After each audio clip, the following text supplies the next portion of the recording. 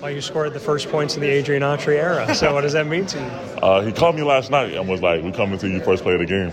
Go score." So him building that confidence in me, because I like to pass. So him building that confidence in me was really big for us to come out strong tonight. Syracuse has had different big men that have been 7 foot or taller over time. You're the newest one here. What is it about your game that you think is unique and special to Syracuse? Just the way I move. I'm really mobile and agile for my height. So a lot of people don't know that. I could switch on guards. I switched 1 through 5 last year.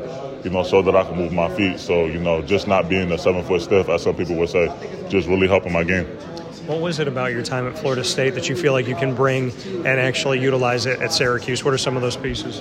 Just the ACC experience, knowing teams in and out, just trying to, be a leader on the court and get that bond going with the guys that's here now. I was talking with Alan Griffin, and he said, speaking of your mobility, that he wanted to get you to kind of move a little bit more. What do you think will get you more comfortable? Just time, still got to get comfortable playing with these guys. We go against each other every day in practice.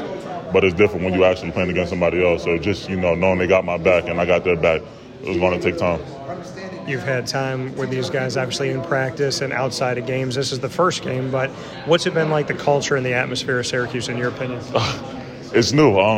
The whole standing ovation and clapping until somebody score, never seen anything like it. Like, most people would just cheer, but, this, you get to take this in every time we play and, just come out here and try to enjoy the atmosphere. It's really good.